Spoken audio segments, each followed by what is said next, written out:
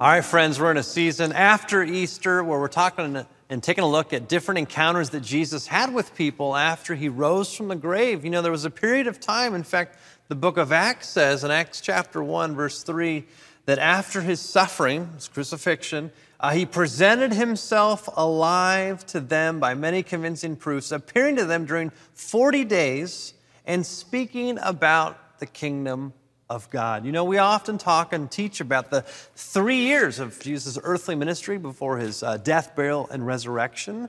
And there's a tighter window of time, 40 days, that Jesus appeared to, where it says in another passage of Scripture, to over 500 people. And just to imagine that Jesus, in his resurrected state, different than Lazarus, wasn't just resurrected in physical form, that somehow he was resurrected both physically and spiritually.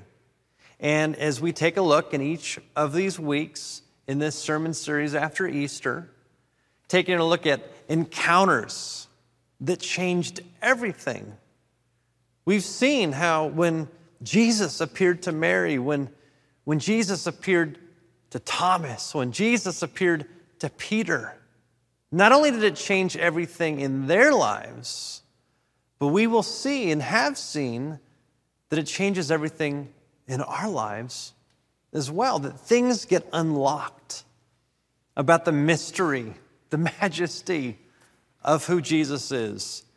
You know, it's one thing for Jesus to teach about something that is about to happen. It's another thing for Jesus to reveal what has already happened.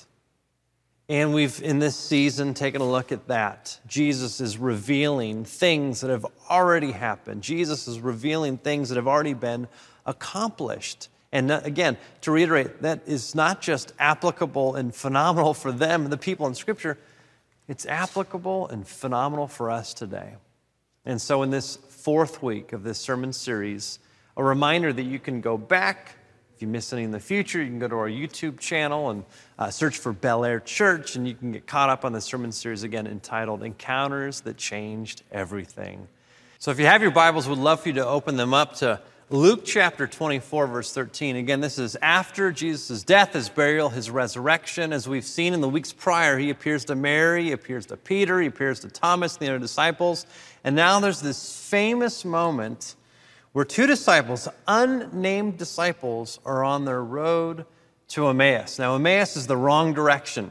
Jesus said before his death, I want you to stay in Jerusalem, and I will raise from the grave. He said that. He said, you know, you tear down this temple, I'm going to raise it up in 3 days. He says at the Last Supper, I will be raised, and I will go ahead of you to Galilee. He's saying, stay there.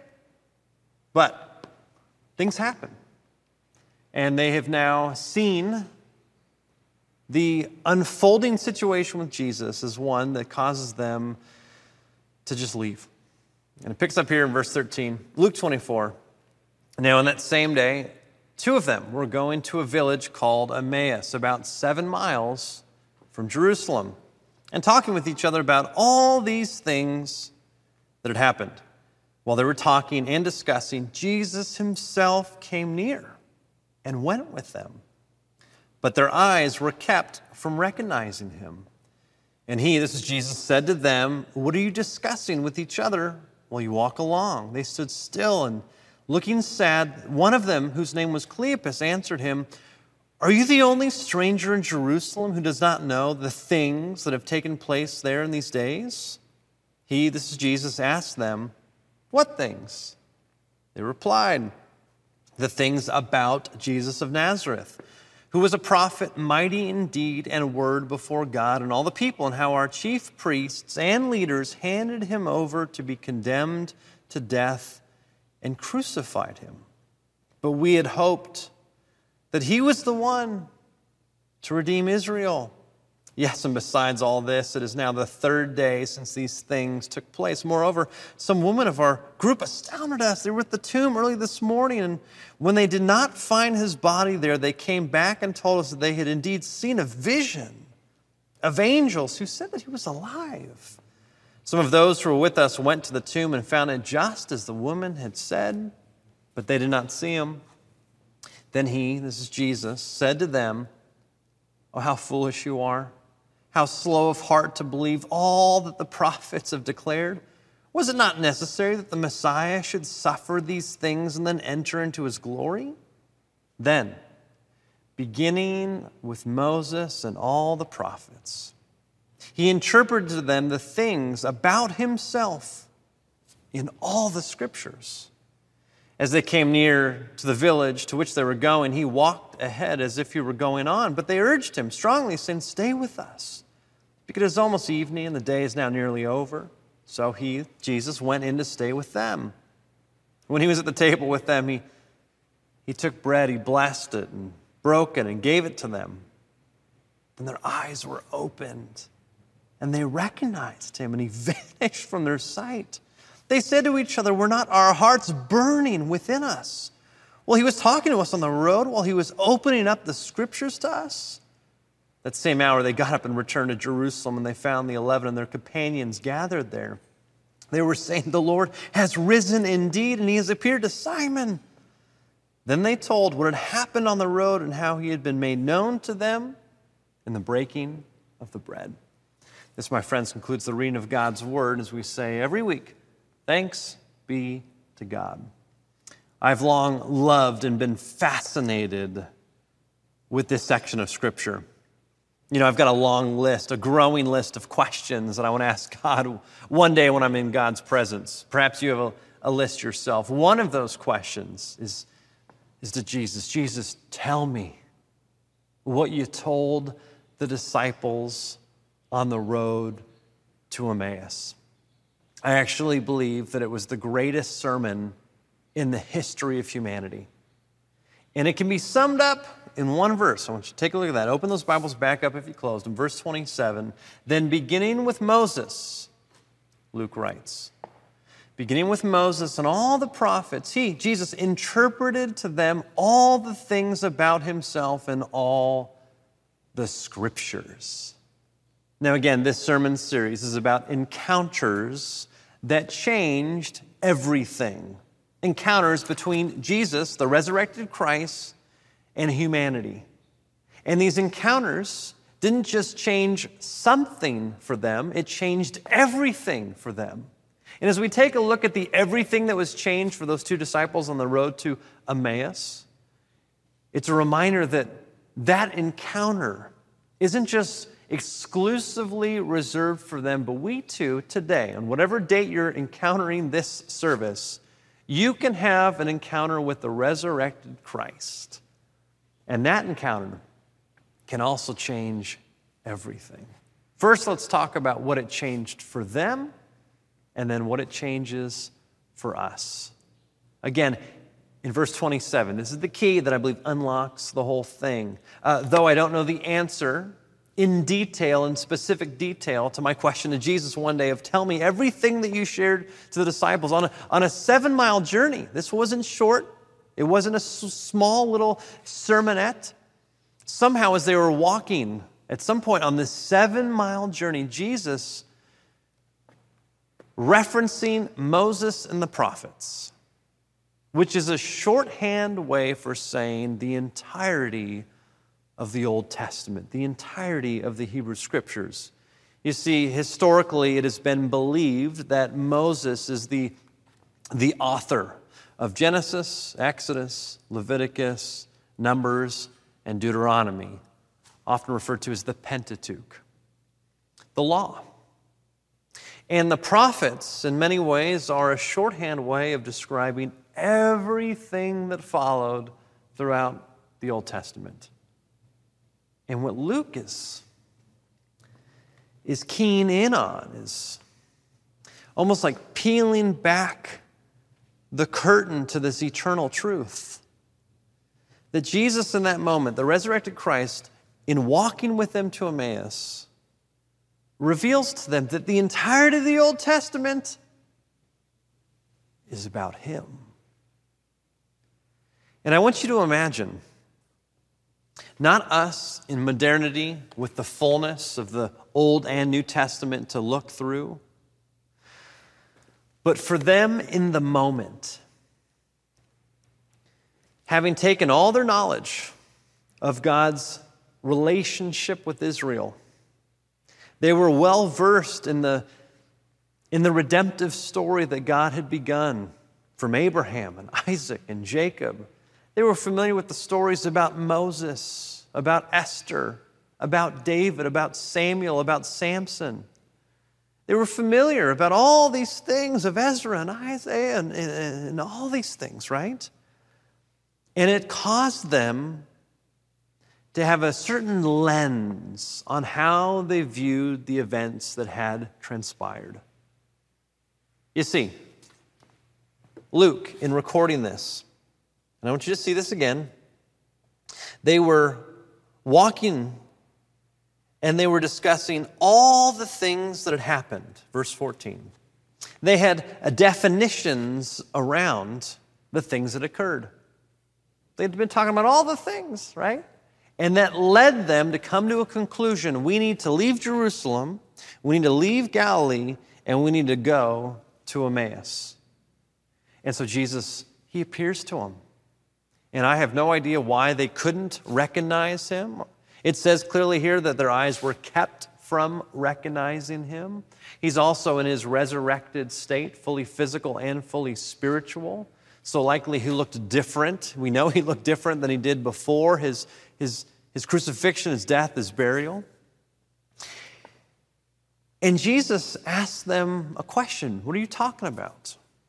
And again, they use the phrase, are you the only, this is in verse 18, are you the only stranger in Jerusalem who does not know the things that have taken place? And Jesus responds and he says, what things? Now it's so fascinating, the phrase there, the things, is used 3 distinct times in this section. And you've heard me say before, perhaps you've heard other preachers say before, that whenever you see something done 3 times in a row, it is a linguistic way to place tremendous emphasis on something. So you've got angels, right? You see this in Isaiah and Revelation where they're praising God and they say, holy, holy, holy is the Lord God Almighty. That God is perfect in his holiness. We see Peter deny Jesus 3 times to remind us that Peter denied Jesus completely and perfectly in some ways. And as we discovered a couple weeks ago, Jesus reinstated Peter perfectly and wholly because he asked him the question, do you love me 3 times? And here we have that phrase, it's easy to brush past, that phrase, these things, used 3 times. And what's so remarkable is that they had a clear definition of what these things meant. And what it meant was that Jesus wasn't who he says he was. What it meant was that who they had put their hope in for the last 3 years didn't measure up. What they had hoped for wasn't happening. In Jesus, in hearing their definition of the circumstances, speaks a word to them that defines, that redefines, that changes their perspective, their definition of what these things meant. And he did so, and this is why I can't wait to hear Jesus' answer when I asked him the question, what did you tell them on the road to Emmaus? That in the kind of loose outline of what he shared was somehow, to reiterate, everything in the Old Testament was about him. In fact, I've so long been fascinated with this that when I was called to be the senior pastor of Bel Air Church from this point 8 years ago, that I started with my first sermon series called The Road to Emmaus. And we, over the course of 10 weeks, we allowed this passage to be the doorway in which we entered into the Old Testament. And we took a look at different scenes, different significant moments throughout the Hebrew Scriptures and how we could see, through Jesus' point of view, how all of that pointed to him. And it completely changed, I believe, those disciples' view of not only everything in the Old Testament, but everything about who Jesus was. You see, for them, likely as they heard Jesus teach them, it completely changed their view of Abraham. It completely perhaps changed their view of that moment when Abraham almost had to sacrifice Isaac. And again, if you read that story, not just as some moral story of the lengths that we should go to as humans to demonstrate our faithfulness, but if you read that story as a sign that points to Jesus, you can read that story differently. And you can see that a human father, Abraham, didn't have to sacrifice his human son, Isaac, because another son, Jesus the Christ, gave his life as the ultimate sacrifice, which majestically and phenomenally is the same geographical location where Abraham went with Isaac onto the top of Mount Moriah. It is the same geographical location where Jesus was crucified. You can look at the story of Moses. You can see Moses from a different lens, that it's not just about some great leader who went toe-to-toe with the evil forces and the powerful, kingdom of the day of Egypt. But somehow we see an archetype, a shadow, a sign in Moses that points to Jesus. As Jesus unlocked to them everything in the Old Testament is pointing to him. Likely he shared with them how all of the law pointing to Jesus. Remember, Jesus said in his earthly ministry, I have not come to abolish the law, but to fulfill it. Perhaps Jesus in that moment pointing to the sacrificial system, talked about Yom Kippur, the Day of Atonement, talked about all the different sacrifices that humanity had to do to atone for, to cover for the sin that they had committed, the brokenness that caused the chasm between humanity and God. Perhaps Jesus on that road to Emmaus said, I am the true Lamb, the Passover Lamb who takes away the sins of the world. Perhaps in that moment the disciples heard John the Baptist's words differently. Remember, when he saw Jesus for the first time, he said, behold, that's the Lamb of God who takes away the sins of the world. Now they saw it through the lens of all the Old Testament as a foreshadow to Jesus. Perhaps Jesus talked about King David, talked about his earthly kingship and how that was a shadow that pointed to the true kingship of Jesus, who is the King of Kings, the Lord of Lords. I don't know the fullness of all that Jesus said to them that day. But again, it says in verse 27 that beginning with Moses and the prophets, he shared with them all the things that were said about him in all the scriptures. This is mind-blowing when you begin to realize just what they could have heard that day, how it shifted everything for them. Their hearts were open, their minds were opened. And as they began to see the scriptures with new eyes, scriptures that were not meant to just be a list of do's and don'ts, scripture that was not meant to be some disconnected narrative that didn't have a cohesive whole, they begin to realize and see that all of it had everything to do with the God that has revealed God's self through Jesus in the flesh, who makes it possible for us to be in relationship with him. That Jesus is the true and better Abraham, Ezra, Nehemiah, Daniel, Jacob, Joseph, Esther, on and on and on. This remarkable truth, who knows how their hearts and their minds were open and changed. And I believe that as they were walking, these things that caused them to define what was going on as hopeless, it began to shift. And as it said here in the narrative, they're about to get to the place that they had intended to go. They invite Jesus in. They partake in a meal where there's the breaking of bread. He gives them the bread, and in that moment, reminiscent of the Last Supper, their eyes are open. They realize it's Jesus, and instantly, he's gone. In their immediate reaction, though it is evening, though it's the end of the day, though they've just gone 7 miles walking on a dusty, dirty road, they get up and perhaps run, who knows, move quickly, much quicker than they moved to Emmaus. They go back to Jerusalem. And these things that formerly caused them to be hopeless, these things have now been redefined as all part of God's salvific, redemptive plan. And they believe. They are transformed. It was an encounter for them that changed everything. Now you might wonder, what does that have to do with us, with you, with me? Well, I want to key in on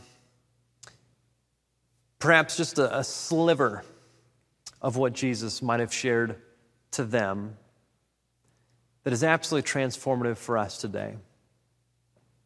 You see, the ability to narrate accurately is something that completely changes everything. My oldest son, Judah, when he was just learning how to speak, he had the ability, really accurately, to narrate everything perfectly. I mean, we would walk together through our house and he'd say, ball, cat, mom, dad, Nana, Papa, Mimi, Poppy, Kiki, right? He would define accurately the things and the people that he saw. When he was hurt, he could accurately describe his hurt, his boo-boo, his ouch. As we moved out in the world, as I began to teach him what things were, he could begin to identify trees, birds, even the different types of trees. He had this ability to look around and say, oak tree, pepper tree, sycamore tree, bluebird. It was this really beautiful thing to see. But sadly, as he grew older, he began to do what every human being has done as they grow up. They begin to misnarrate, to improperly label things. We begin to do what the disciples did back then. We define these things with the wrong words. How many of these are phrases that perhaps we've said at some point in our life? This disease, it's incurable. This relationship, it's irreconcilable. The wrong that they just did to me, it's unforgivable. When we look at a car or a house or a job or another person and we say, I deserve that. When we look at our job, perhaps, and we say, this is just a dead end. When we look at our good works, our good deeds, what we've done for God, and we say, God owes me. When we look at the bad things we've done and we look at our life, and we don't just say, I made a mistake, but we say, I am a mistake. I am a failure. I'm a good for nothing. Or when we look at the pain and suffering in our life and we say words like, God truly has abandoned me. You see, the reason why that encounter changes everything, not just for them, but for us, is that Jesus reveals that he is the first and last word in everything in the cosmos. And this is what I want to key in on today. In fact, when you go back to the very, very, very, very beginning of all things, as it's recorded in Scripture, we get different windows into the beginning, multiple parts of Scripture. We get it in Genesis chapter 1. We get it in John chapter 1. We get it in Colossians chapter 1. We get it in Hebrews chapter 1. There are many views on this singular origin story of all things. Words are powerful. Words have the ability to describe ourselves, describe others and the situations that we find ourselves in. And often we do what my son grew up into, what the disciples did back then. We use the wrong words to frame our understanding of these things in our life, our situation, our relationships, our circumstance, whatever it might be. And when Jesus reveals himself as the Word of God, who has the first word and the last word in everything, it changes everything in our life. Let's go back to Genesis chapter 1 just for a moment. If you would turn there, it says, in the beginning. You're familiar with this, right? Genesis chapter 1. In the beginning, when God created the heavens and the earth was a formless void, and darkness covered the face of the deep, while a wind from God swept over the face of the waters. Then verse 3, then God said, let there be light. Perhaps you've heard me say before that I believe in the Big Bang Theory. This scientific hypothesis that everything in the universe started with a singular event, that there was this explosion, there was this catalytic event that caused everything in creation to expand and continue to expand. And as we use scientific instruments to measure the universe, we see that universe is still expanding. And we can actually see that what began as a catalytic event is actually spreading out further and further and further every nanosecond, second, minute, hour, year, eon. It just continues to spread out. But I also know what the Big Bang sounded like. Let there be light. That God spoke, and all things were created. In fact, it says in the Psalms that God has spread out the universe like a tent. There are passages that allude to God's creation ever expanding. You've heard me say before that I believe that science is catching up to what has already been revealed in Scripture. I do not believe that science and Scripture ultimately contradict one another. I think science will one day support all that has been revealed in Scripture, but to catch this, that God created all things with words. He didn't have a building committee. He didn't have some tool. He didn't just envision it and it happened. God didn't wave God's hand. God spoke. Let there be light. And there was light. And we see throughout Genesis chapter 1 that God speaks everything into existence. Now, that's one thing to just look at that and say, okay, we've got a creator God that created everything. Okay, we have this deistic view of the world. Okay, I understand that. But what does that have to do with Jesus? Remember, Jesus, he appears to them on the road to Emmaus, and he opens up their hearts, their minds, their eyes to everything that was said about him in Moses and the prophets. In other words, he's saying, this is about me. And you might say, what? There's no name Jesus there. What are you talking about? This is where we get the fullness of Scripture. Why don't you turn to John chapter 1? Again, John 1 speaks to this same moment. The gospel writer John uses imagery and language that echoes Genesis 1. He says this, in the beginning, we're familiar with that? In the beginning was the Word. And the Word was with God. And the Word was God. He, a personal pronoun. He was in the beginning with God. All things came into being through him. And without him, not one thing came into being. What has come into being in him was life, and the life was the light of all people, and the light shines in the darkness, and the darkness did not overcome it. And in verse 14, and the Word became flesh and lived among us. And we have seen his glory.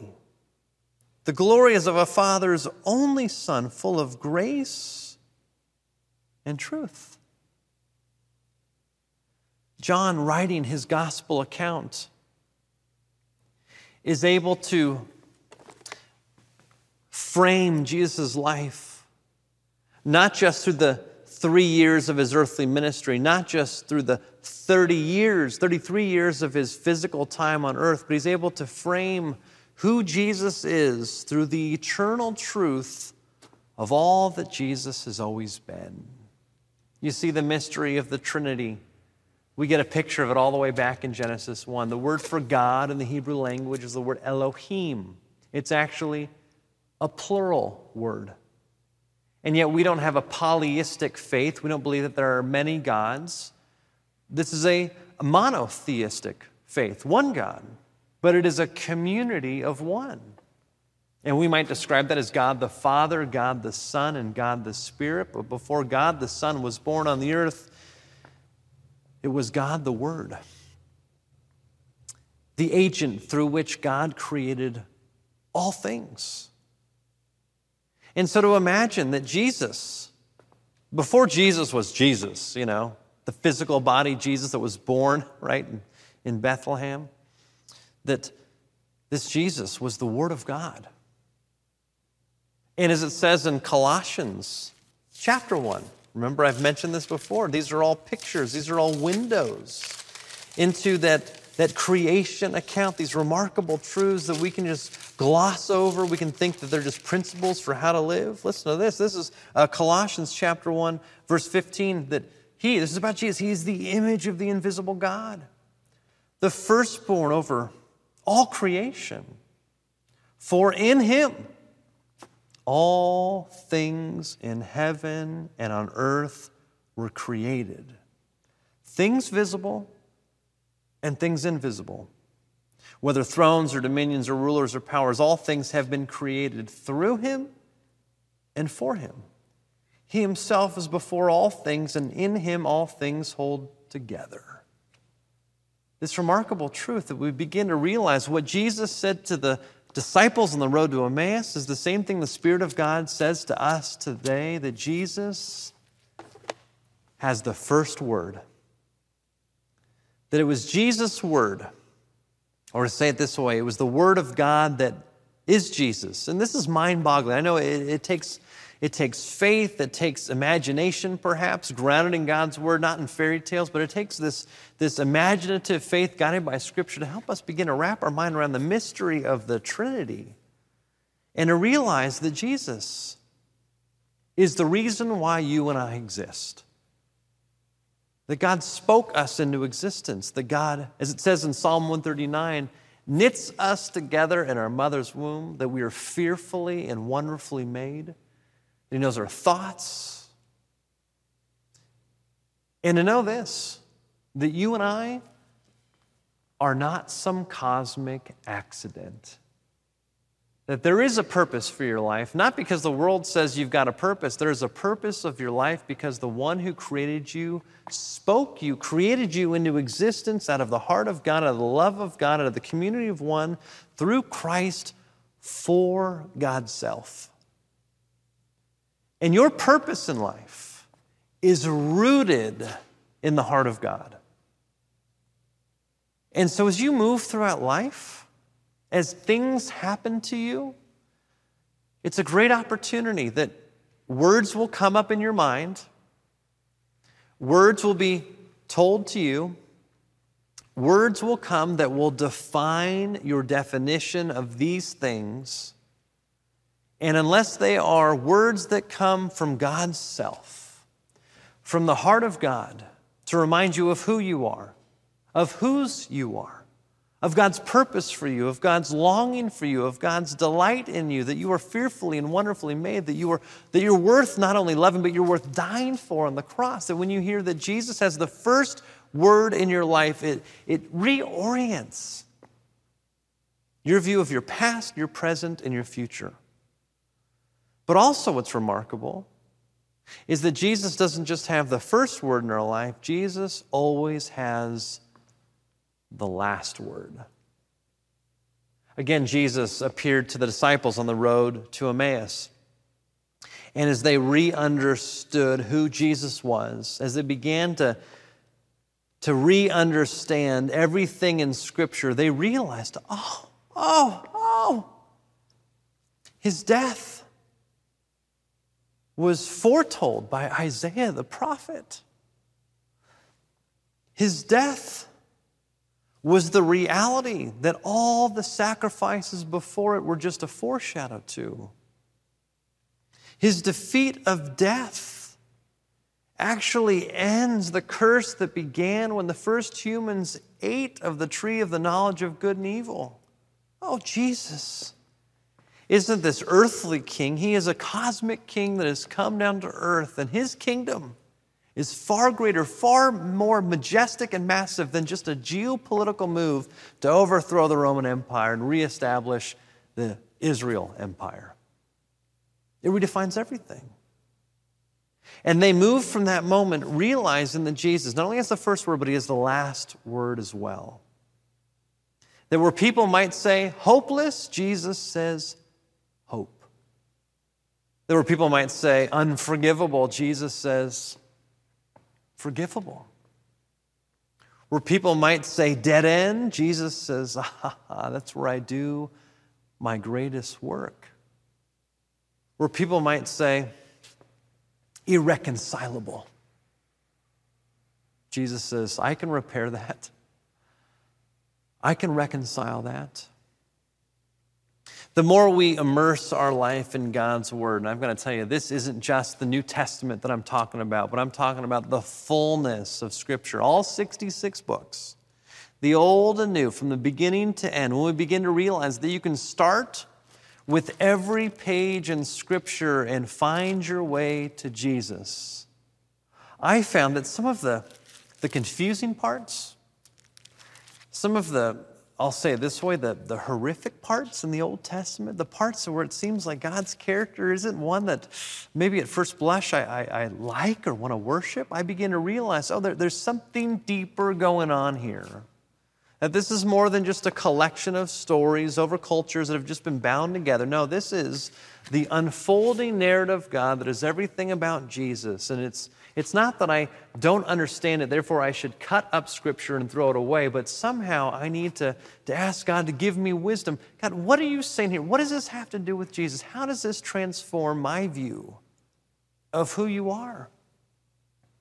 And I found that rather than throwing away different parts of Scripture and holding the little that I like, or the part that I feel maybe is more culturally or more appropriate to our modern world, I begin to get inquisitive. I want to ask questions.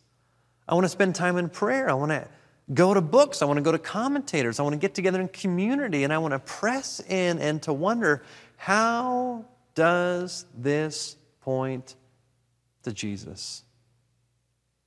And I found in that a delight. I found in that an adventure. And I found that that's not only true with Scripture, it's true in my life. And that's the great invitation that God has for you through Jesus. To change everything in your life. And it's not just the first word, but it's the last word. That you would see your divorce through a new lens, that you would see your cancer through a new lens, that you would see your sickness through a new lens, that you would see your unemployment through a new lens, that you would see the reality that you're in, these things that perhaps cause you to go the opposite direction for God wants you to go, that you would see these things defined by the beginning and the last words that are Jesus. Remember, he says in the book of Revelation, I am the Alpha and the Omega, the beginning and the end. Death doesn't have the last word. Your circumstances don't have the last word. God's enemy does not have the last word. Jesus does. And his words are always words of wholeness, of healing, of completion, of the fullness that our hearts long for that we can't even put into words. So we want to be on this journey with you. I found in my own life that in community, I get a deeper sense, a greater sense of being able to ask questions. I'd love for you, if you don't have yet anybody in your life, to choose Bel Air being the place where you grow in your knowledge of who Jesus is as we open up God's Word together. We have life groups that meet in person, not only throughout the city, but life groups are popping up around the nation, and we're trying to have them pop up around the globe. But some of you, you want to gather with other people online. We have life groups online, ways in which you can follow along with the sermon series or with other resources that we will recommend and provide to you, ways in which you can go into God's Word and see this more than just basic instructions before leaving earth, more than just a a collection of fortune cookie sayings, more than just, a list of do's and don'ts or principles, but the living Word of God that loves you, that embraces you, that speaks a truer, more gentle, more powerful word than anything else in the world. Jesus wants to narrate your life. He alone has the capacity to do so. And when you allow Jesus to narrate your life accurately, you become a person that narrates your life and the world around you accurately. You stop using words like hopeless, irreconcilable, dead end, unforgivable. One of the greatest gifts that God gives the world through Jesus is the church to be narrators of the world. That when we see things that pop up around the world, in our society, that we don't misnarrate it, but we allow the words of Jesus to define properly what is going on, what the opportunity is there, and how we can be part of hope and healing and justice and reconciliation. Let's pray. God, we love you and we come before you in many ways baffled at this truth, this idea that all of Scripture somehow points to Jesus. I confess that I'm going to probably spend a lifetime just scratching the surface on what that even means. And yet we come before you. We want to worship you. We want to trust you. So would your Spirit guide us and reveal to us who you are. We pray all these things in your mighty, matchless name, Jesus. Amen.